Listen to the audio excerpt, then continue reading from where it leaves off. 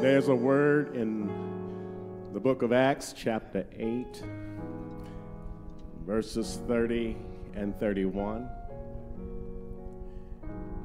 Did you not know that there were black people in the Bible? Well, if you turn to Acts chapter 8, you're going to see it for yourself. In Acts chapter 8, I'll read for our hearing verses 30 and 31. It reads, "And Philip ran thither to him meaning a black man, the Ethiopian, and heard him read the prophet Isaiah, and said, Understandest thou what thou readest?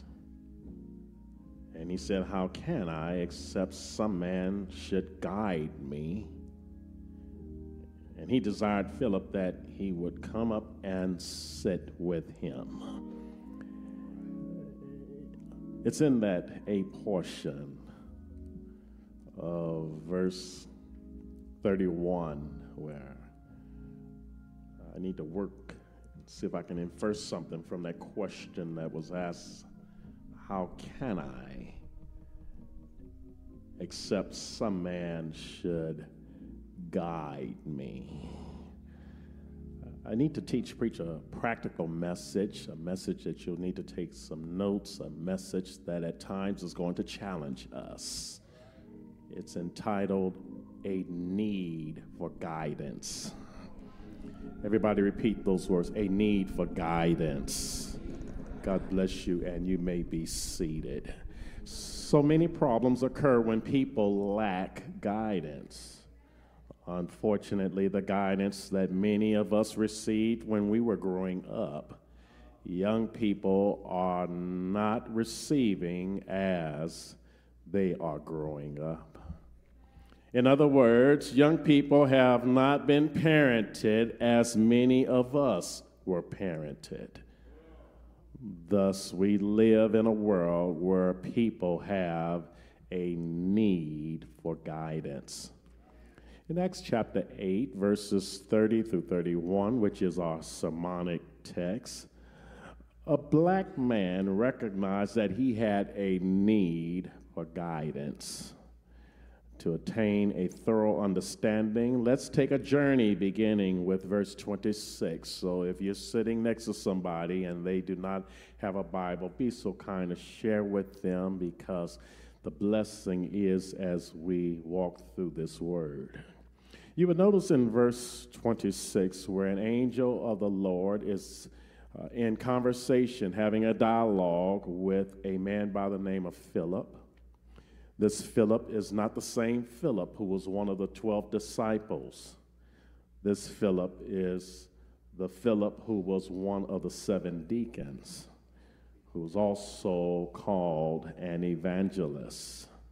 This angel of the Lord spoke to this Philip, and he told him that you're going to get up, you need to get up, and you're going to take a journey down south from Jerusalem to Gaza, which is desert. Gaza, we're hearing a lot today concerning that war with Israel. Gaza was one of the 5 principal cities of the Philistines given by Joshua to Judah.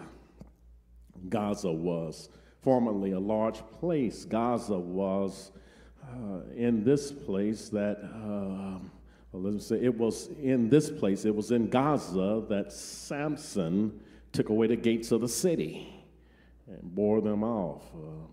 So in our text, when it reads about a journey from Jerusalem to Gaza, we're talking about a journey that was about 62 miles.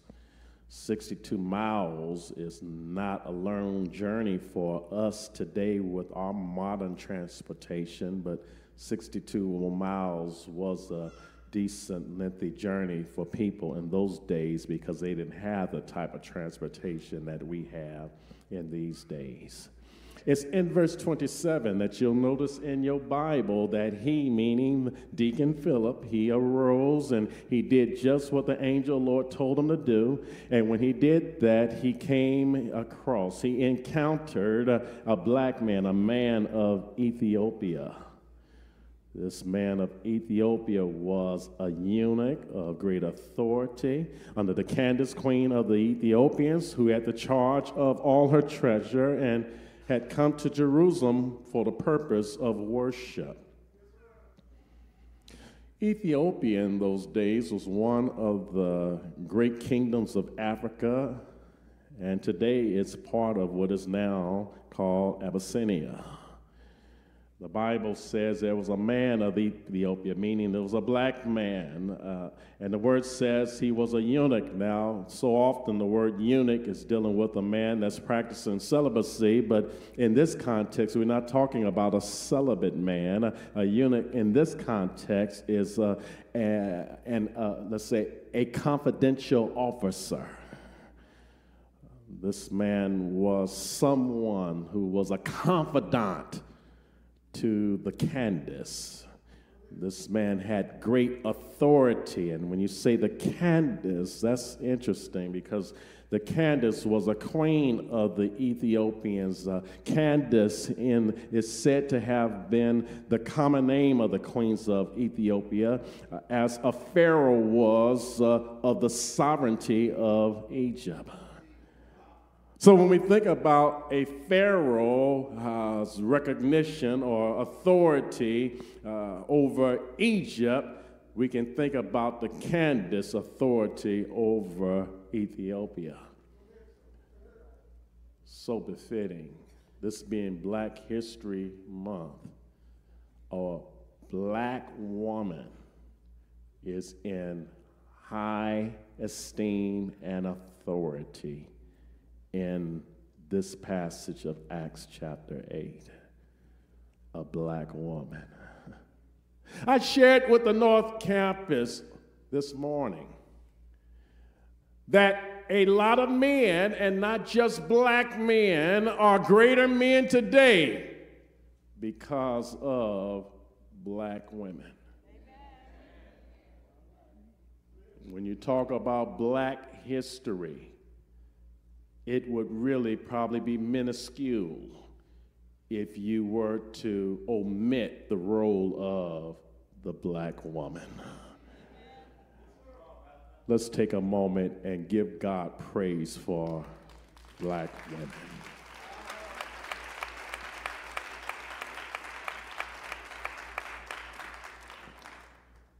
This Ethiopian, this black man, was trusted by this black woman.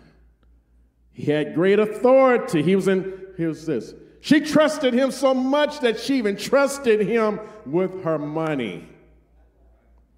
I don't know too many women. I don't need to even finish that sentence because you all have it. But here's something of significance that I think we can infer some application with, and that's when we look at the purpose of this black man for being in Jerusalem. He was there to worship. Amen. I shared in the first worship celebration how I am a goal-oriented person, which means that whatever I set out to do, I got to do it. And if I don't do it, I experience frustration. I arose this morning with the goal to come to St. John North Campus and then here at the South Campus to worship. Worship sets the tone for my week. When I worship God, it gives me the fuel for my tank.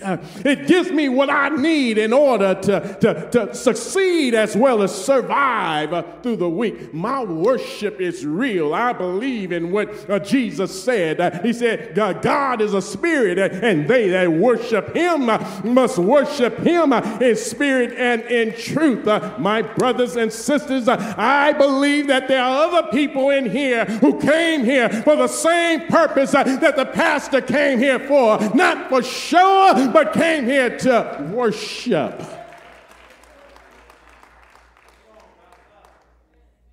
And he is worthy of our worship, isn't he?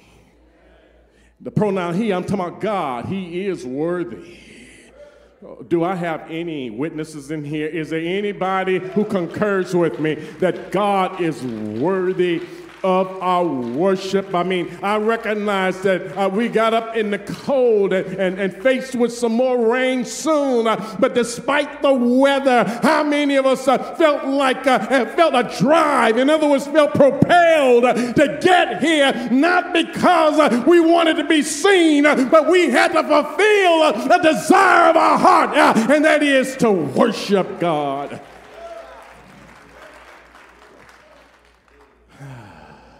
It's in verse 28 where it says, returning, and here's the Ethiopian. He's sitting in his chariot. He's sitting in his carriage, and he's reading the prophecy of Isaiah. The Spirit, I want you to notice in your Bible, my King James Version, the Spirit has a capital letter S. You always want to look at that because all spirits are not the Spirit of God. When you see that capital letter S, that means it's the Spirit of God. We're talking about the Holy Spirit. Be careful when people tell you that the Spirit told them to tell you something. You do yourself well at times by asking them to clarify which spirit told them. Because every spirit is not of the Spirit of God. But when you talk about the Spirit of God, it's a capital letter S. When you talk about these other spirits, it's a lowercase s. The Bible says, then the Spirit. Somebody said the Holy Spirit. The Spirit said to Philip, you go near and you join yourself to this man who's in the chariot. And in verse 30, the Bible says Philip ran. When I look at that suggests something to me, that not only was Philip obedient, but he did it without any reluctance. He did it in a hurry. He was in a hurry about doing what was the will of God. And I say to all of us, my beloved, we don't have time to lose. Fact of the matter, many of us, and I'm part of that us, probably already have more years behind us than ahead of us. We don't have time to lose. We don't have time to waste. We need to not only be about doing our Father's business, but hear this, we need to be in a hurry about doing his business. The word says he ran to him. And I want you to take note of something with Philip. He heard him reading about the prophet Isaiah. And I find that very interesting how Philip, hear this, he not only recognized that the black man was reading the Bible, but he knew exactly where he was reading. And I'm not trying to throw any daggers at deacons here at this church because we're blessed with many good deacons. I thank God for them. But one thing we see in this deacon, he knew the word. And that's so important whenever you're in a position of leadership, especially when it comes to the church, you need to know the word. This deacon, Philip, knew the word so well that he did not even have to ask the man where you're reading from. He knew exactly where he was reading from. He asked him, do you understand what you are reading? That's not a bad question. Because I want everybody to understand this. When it comes to this Bible, in order for us to understand what we are reading, we need the aid of the Holy Spirit.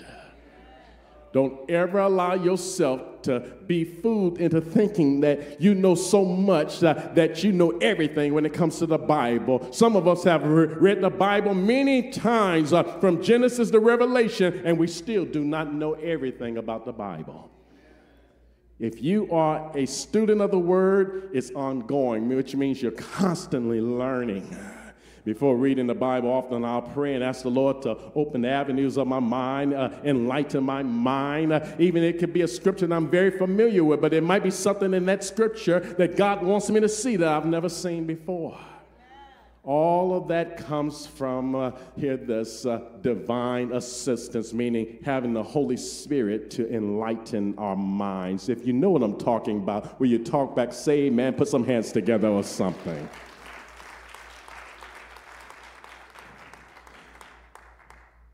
The black man said something really good in verse 31. And it was by way of question. He said, how can I except some man should guide me?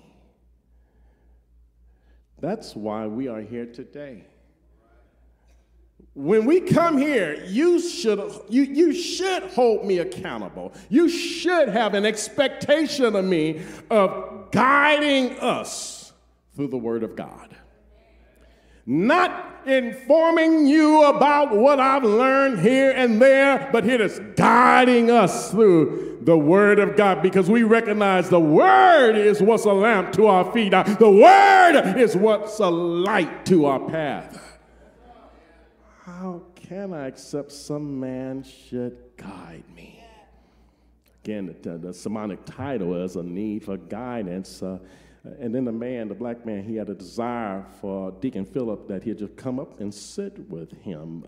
This black man is very courteous. I want all the men to hear this, because some of us, we think our rudeness signifies strength. There's nothing wrong with men being courteous. There's nothing wrong with men being hospitable. Are y'all listening to me here? Yes. The black man did not say to Deacon Philip, why don't you go on about your business? Can't you see I'm trying to read the Bible? But no, he invited the deacon to come on up and sit with me. And in verse 32, look at that in your Bible, because verse 32 and verse 33, they work together. It says, the place of the scripture which he read was this, and that this. You can write in, it has reference to Isaiah chapter 53, verses 7 and 8. And then in verse 34, we see where the eunuch answered Philip, and he said, I have a question now that we're looking at these verses in verses 32 and 33. He says, I need to know exactly who was the prophet speaking of. Was Isaiah speaking of himself, or was Isaiah speaking of some other man? And Philip, he knew then it was his time. He used that as a platform to talk about Jesus. And let me just say, by way of application to all of us, that's why it's so important for us to listen. And I'm talking about active listening. So often we talk too much when we need to listen. And if we listen more, we will find doors where we can then witness and share with somebody about the love of God. This man asked a question because obviously he was not familiar with Jesus, but he was familiar with Isaiah. And he wanted to know, is Isaiah referring to himself, or is Isaiah referring to some other man? And Philip then recognized that this is the time for me to tell him who this some other man is. I need you to look at your neighbor right now. Just ask your neighbor, just say, neighbor, are you aware of this some other man? Oh my. In case you're not aware, the Bible says in verse 35, it says, then Philip opened his mouth. There's a time when the mouth needs to be closed, and there's a time when the mouth needs to open. Seems like when our mouths need to be closed, that's when we open them. And when our mouths need to be open, that's when we close them. Like right now, it wouldn't hurt if somebody opened their mouth and just said, amen. It wouldn't hurt if somebody opened their mouth and just said, praise the Lord. It wouldn't hurt if somebody just opened your mouth and just say, glory to God. The Bible says he opened his mouth. And this is something I want y'all to see, and this is not just for deacons. This is for all of us, students of the word. It says he opened his mouth and he began at the same scripture. He did not give him a reference. Deacon Philip did not say, okay, let me tell you first about what Ezekiel said. Let me tell you first about what was said in 1 Kings. Let me tell you first about maybe Hosea. No, Deacon Philip dealt with the scripture that the man was actually reading, because it says right there, he began at the same scripture and he preached unto him who? Jesus. I need everybody to hear this. The application of every scripture is Jesus. which means regardless of what passage I'm teaching from in the Bible, from Genesis to Revelation, the application is Jesus. For example, if I'm preaching about Noah's ark, the application is still Jesus. I can talk about how the people were not ready in the days of Noah, but the application is that a lot of folk not going to be ready when Jesus comes back. If I'm preaching about Moses, how he led the children of Israel across the Red Sea, the application is Jesus, because guess what? There is also Jesus, what he did on Calvary. Do y'all hear what I'm trying to say? So whenever we're dealing with the Word of God, we need to understand the Word in its context, but its application is Jesus. That's the reason why in the sermons you'll hear me at some point I'll talk about how Jesus died, was buried, and resurrected. That's not my segue into a hoop, but here this is important because regardless of what I've said about the Word prior to that, the sermon is incomplete if I have not said something about Jesus, in particular his death, burial, and resurrection. Will you put some hands together? He preached unto him Jesus. I mean, we recognize there's no other power, heaven or earth, whereas men can be saved than that name that's called what? We recognize that at that name, every knee must bow, every tongue must confess. That name is what? Somebody just shout out Jesus right now. The Bible says, in verse 36, as they were on their way, they saw some water. Question was asked, well, here's some water. What's hindering me from being baptized? Philip told the man, gave him the plan of salvation. He said, well, you got to believe with all your heart. You got to believe that Jesus Christ is the Son of God. And I want y'all to see what happened in verse 38. The word said they went down both into the water. I want y'all to look at this. It says they went down both into the water. They're not standing on the side of the water. It's significant. I want y'all to see that. But they went down both in the water. And Philip and the eunuch, and he baptized him. And then in verse 39, the 8th portion says, and when they came up out of the water. The reason why I'm belaboring with that for a moment is because I want us to see how immersion by baptism is biblical. If Philip was sprinkling water on the black man, there was no need for them to get in the water. But in order to be immersed in the water, you got to get in the water. I just want to go there because I know, and I'm not one to try to inflate denominations, but I know in Catholicism, some groups that believe in sprinkling and so forth. I need you to understand how when we're going in, because some of you might wonder, well, why Pastor Hall and them deacons, they go inside of the water? Why we got to get all down in the water? It's right there in the text where when the Ethiopian, the black man, had to be baptized, there was no water sprinkled on him, but they actually had to get in the water, which does imply an immersion by baptism. Will somebody put some hands together? Of course, Philip, being a spirit-filled deacon, he got caught up. The Spirit led him into another place in verse 40, Azotus, and passing through this, the Bible says he preached in all the cities till he came to Caesarea. I'm going to have to transition from those days to these days, but I can't go there unless you have a pretty good working understanding of what has transpired. If your mind enabled you to understand how what we just walked through in the scriptures, why don't you take a moment and praise God for your understanding of the scripture. Packed within all this information, we learn about a black man, somebody say a black man, who recognized that he had a need for guidance. Like the black man in our sermonic text, many have a need for guidance. To say it in just a few words, many need guidance. One of the problems today is you have too many chickens without a head. people need guidance. I want you to repeat those three words because it's the key idea of today's message. Everybody say, many need guidance. Now, what do many need guidance about? On one hand, I could say in general, seem like about everything. But since it's a sermon, let me just try to focus on just a few areas. Let's explore three subjects in our milieu. So I want to challenge us right now. I want all of us. I don't want us to become defensive. I want us to have a very open mind as to some of these few subjects I'm going to touch on right now, because if you and I could understand this and then apply it and share it with others, we could be the beginning of something good as far as our living situation. Amen, everybody? Are you ready to meet the challenge?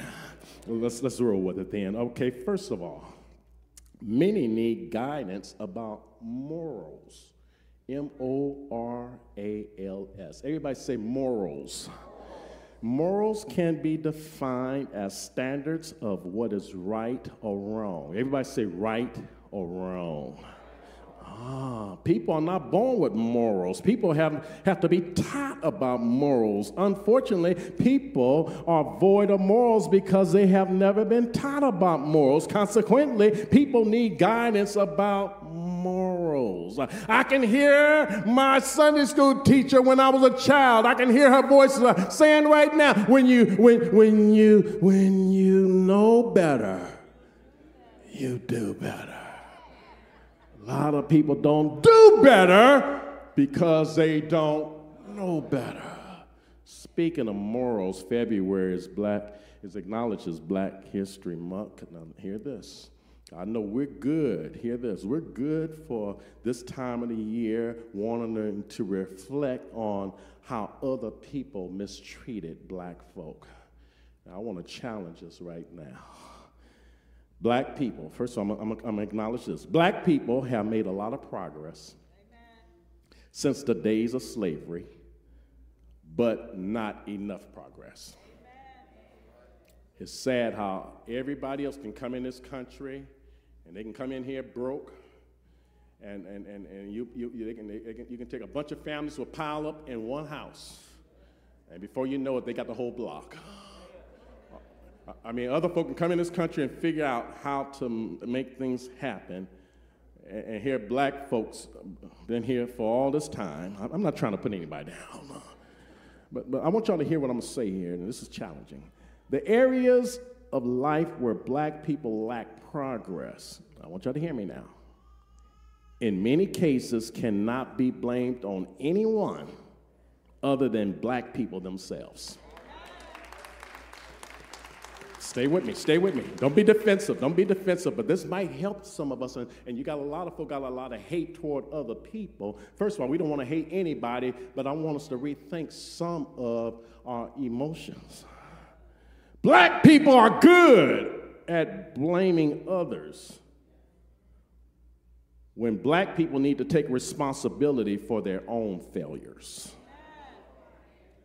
And you know, it's a good thing that I am a Black man, because somebody else could say he's talking down to us. No, I'm speaking reality. Matter of fact, if I was in the church where I grew up in, I got a couple folk back there who know about that.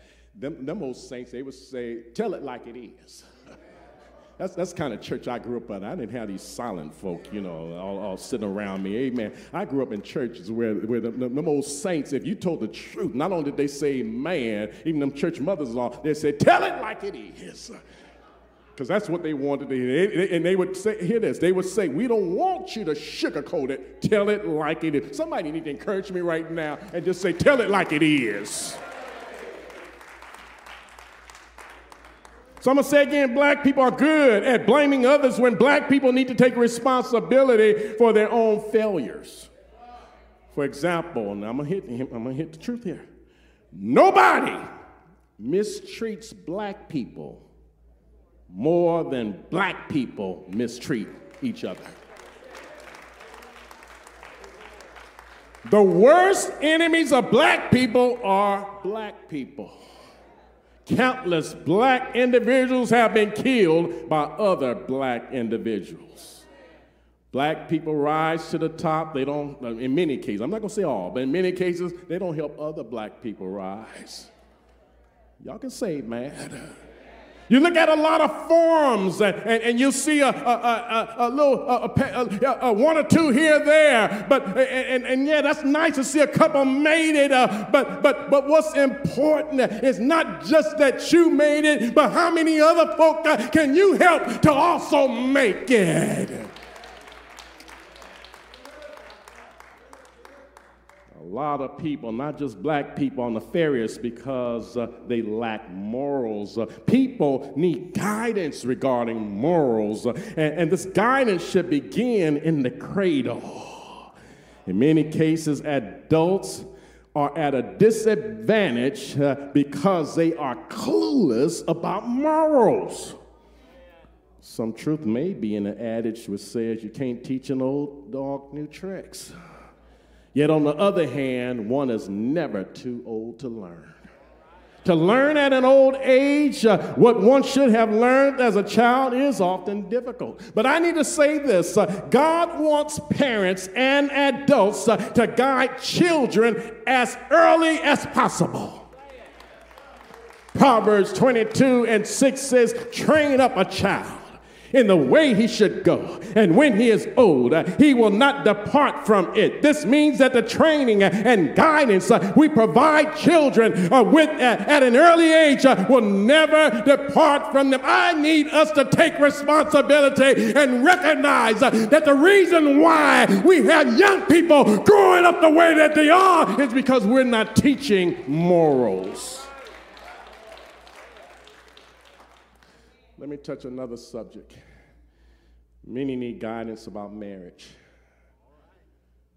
Now, this wasn't altogether bad, but I'm just going to be transparent. When I first got married the first time, very young, marriage, I mean, nobody told me the whole story.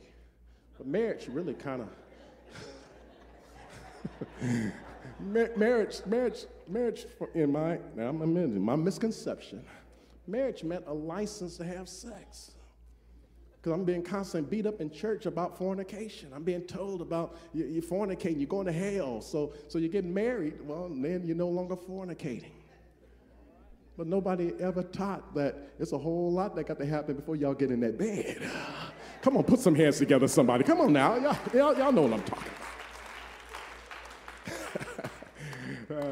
Some of y'all getting a little uncomfortable. I'm not going to get X-rated on you, okay? I won't get X-rated. But let me define, I think when I talk about marriage, let me define marriage as to how I see marriage. Now, you don't have to agree, but this is how I perceive marriage. Marriage is a union. This is my definition. You don't have to agree. All you folk watching via Way Stream, you don't have to agree. This is just Kevin Hall's definition, okay? Marriage is a union between a man and a woman that entails a lifelong commitment characterized by faithfulness and sacrificial love, which means people who are incapable of being faithful, people who are incapable of demonstrating some sacrificial love, they cannot commit to that, they should stay away from marriage.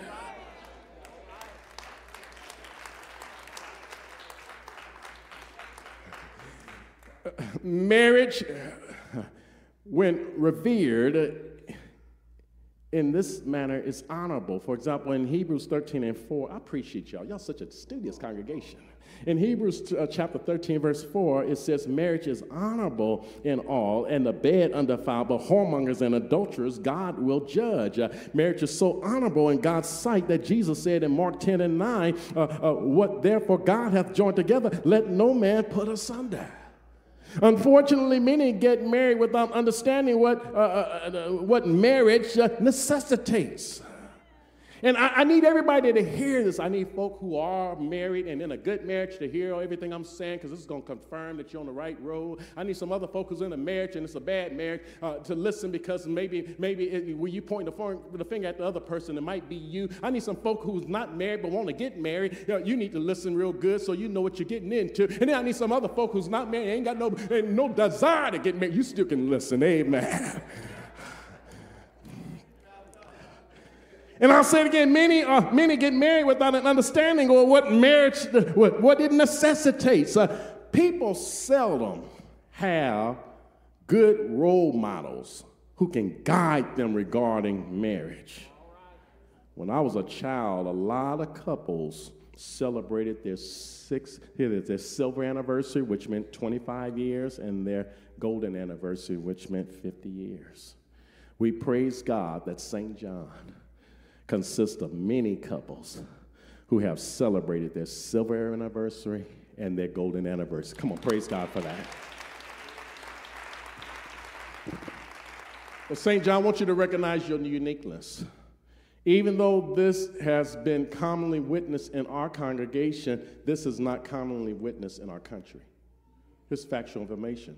1/2 of all marriages in the United States end in divorce, not death. Now, this is the part that's even more shocking. 1/2 of all marriages among even professing Christians in the United States also end in divorce. That kind of suggests that people need to understand what they're getting into. Failed marriages happen even in the era of the Bible. In other words, failed marriages are nothing new. Look at somebody and just say, ain't nothing new. However, more successful marriages, now hear this, if you're going to do it, you ought to want to do it good, where it'd be successful. More successful marriages can happen if people receive guidance from prototypes of marriage. We need role models. We need people who have been there, people who have done it for many years. They've done it. They stood there through the thick and the thin. The breakdown of marriages has proven to be the cause of a lot of children experiencing lower levels of well-being. So don't think just because the children they appear to be all right, that everything is all right. They could have been better. Hence, if children are going, now I want y'all to see the logic I'm going to work with on this one. Look at this. I want you to follow me. If children are going to have higher levels of well-being, they need to grow up in homes where their parents are modeling healthy marriages. For parents to exemplify healthy marriages, they need role models who can guide them regarding marriages. Some of you who've been married for 25 years, some of you have been, let's just do this right now. How many of you have been married for over 25 years or more? Let me just see the hands of somebody. Or let me say, or you were married before your spouse died. Now, I'm not going to say before y'all divorced. The ones before, let me see them hands, 25 years. Amen. Look at that. Hands down. And then let me see the hands of those of you who experienced, and maybe your spouse passed, but you experienced that big golden one, 50 years. Look at that. Go ahead and praise God, somebody. Praise God. And I hear this, a charge to those of you who exceeded the 25, a real charge to those of you who exceeded 50 years. God wants you to share with others how it can be done, because you are an example of what can happen. Come on and put some more hands together. Listen to the logic. Guiding people about marriage could generate better marriages, which could generate better children, which could generate better citizens. When you have better citizens, you have a better world. Look at what can happen if role models guide people beginning when they are young about marriage. Come on and put some more hands together. Hear this. Thirdly and lastly, I'm touching on some subjects. Now, I realize I discern. This is a little uncomfortable for some of us, but if you really be open-minded, see, we don't want to be so closed-minded. If you really be open-minded, you could see how if we could perfect some of these subjects, and I'm saying we because I have failed also in some of these areas. If we could perfect some of these subjects, amen, it would benefit so many people. So let me touch on one more subject that's needed. Many need guidance about money. Oh, yeah, just look at somebody and say, money. Oh, yeah. People often misquote the Bible when they say that money is the root of all evil. That's not true. That's a misquotation because in 1 Timothy 6:10 it says, for the love of money is the root of all evil. Money is not the root of all evil. Hear this, it's the love of it. That's the root of all evil. Somebody put some hands together because that's the word. Amen. Hear this. I need a little support right now. Somebody encourage me. Amen. Just shout out, teach, Pastor. Amen. I don't want to believe that the only time St. John hear me is if I'm hooping and I'm putting it in fifth gear. I would like to believe that when I'm bringing a practical lesson like this, even though it's challenging, that people can receive the truth. So again, and we do recognize it's the truth that sets us free. Off in the back. Hey, one more time. Everybody just shout, teach, Pastor. Okay, all right. Well, all right. If y'all said it to make me hurry up, that's all right. Amen. Money is a necessity. It's a necessity. We need it. Money is a necessity that should be managed well and enjoyed. Although many know how to enjoy money, many do not know how to manage money. Amen. Most of us, how many in here, we know how to enjoy our money? Come on, let's be honest. Now, I'm not going to ask how many of y'all know how to manage it, though. Amen. Amen. Some of us enjoy it so much that we forget to manage it, all right? Amen. A lot of once wealthy people are now poor because they did not manage their money well.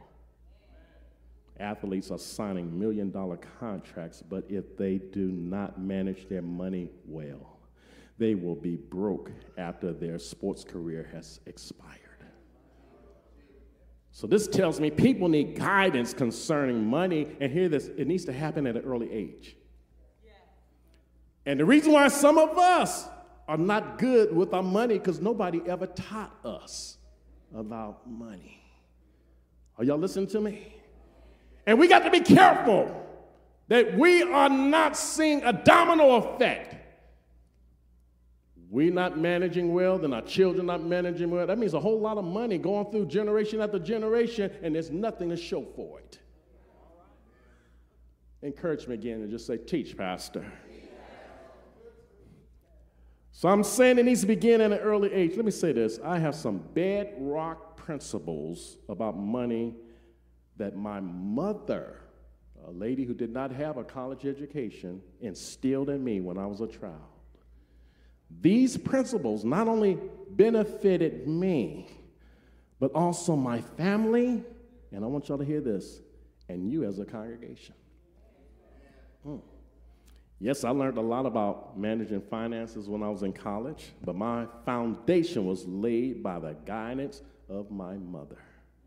So when we look at St. John's stellar financial success in the last 29 years, first we give glory to God. So let's take a moment and give glory to God. But this is some black history here. We're going to trace this from a human perspective. Secondly, we need to know that so much of our financial success is the result, of course, you know, Pastor Hall leading this church, but where did Pastor Hall get it from? God and his mother. My mother could do more with a dime than most people could do with a dollar. But here's some guidance about money that could cause people to live more blissfully. I'm going to just share with you I just want to share with you 7 principles that works for me. I'm going to share it with you, okay? 7 principles that works for me, that can help you with your money. Principle number 1 is tithe. Amen. I'm a blessed man because throughout my adult life, I've been a tither. When you tithe, God said he will open up the windows of heaven, pour you out a blessing that you will not have room enough to receive. If you tithe obediently, lovingly, and faithfully, God promised that he's going to do this for you. Here's another principle that works for me. Spend less than you earn. Too many of us, we spend more than what we earn. Here's a third principle. Live below your means. Too many of us, we live above, here with us, as we say, trying to keep up with the Jones. Principle number 4, let your money work for you. Principle number 5, Make wise investments. Principle number 6, avoid unnecessary debt. If you're in debt right now, do all you can to try to get out of debt because it enslaves you. And then principle number 7, share your wealth with others who are in need. I need to conclude. I know this is a practical message, and I realize for some of you, you didn't come here to get all this information. You wanted to shout. And that's what's wrong with a lot of us right now. We just shout, and we leave here with what we call a burning with no learning. Well, today we're getting the learning, all right? I need to conclude, but if you got it so far, go ahead and give God some more praise. Amen. Today's message is entitled A Need for Guidance. Our sermonic text is recorded in Acts chapter 8, verses 30 through 31. The key idea states that many need guidance. Everybody speak those 3 words. Many need guidance. We explore 3 subjects that many need guidance about. Number 1, many need guidance about what? Secondly, many need guidance about what? Thirdly, many need guidance about what? Come on and give God some more praise on that one. Jesus Christ is the most qualified one to guide us. He became most qualified when he died as a substitute and a sacrifice for our sins. After being buried in a borrowed tomb, Jesus was resurrected early Easter morning with all power in heaven and in earth. Collectively, hear this. Let's take a moment and praise God for the resurrection of Jesus Christ. All of us have a need for guidance. In our sermonic text, a black man acknowledged that he had a need for guidance. After acknowledging a need for guidance, this Ethiopian became a baptized believer in Jesus Christ. The most essential subject that many need guidance about is salvation. Oh, yes, we spent time talking about morals, marriage, and money, but I'm saying the most essential subject that people need guidance about is salvation, just like the Ethiopian. I am certain that some of you in person, as well as viewing by way of streaming, have this need, which was the same need as the Ethiopian. You need to be born again. You need to be baptized. Your need can be fulfilled today. Somebody say today. Somebody shout out right now. Fulfilling your need today will assure you of eternal life in heaven. Fulfilling your need today will enable you to live better than ever. My life is better than ever because I went to God when I had a need for guidance. Yes, like the hymnologist, I was shackled by a heavy burden beneath the load of guilt and shame. Then the hand of Jesus touched me. And now, I am no longer the same. Since I've met this blessed Savior, since he cleansed and made me whole. I don't know about you, but I will never cease to praise him. And I'll shout it whole while eternity rolls. He touched me. Church mothers, I said, he touched me. And all the joy that floods my soul. Anybody know something about this? Something. Somebody just say something. Let me just pause right there. Let me just say it again. Something. Can y'all hear me back there? Something happened. And now, now I know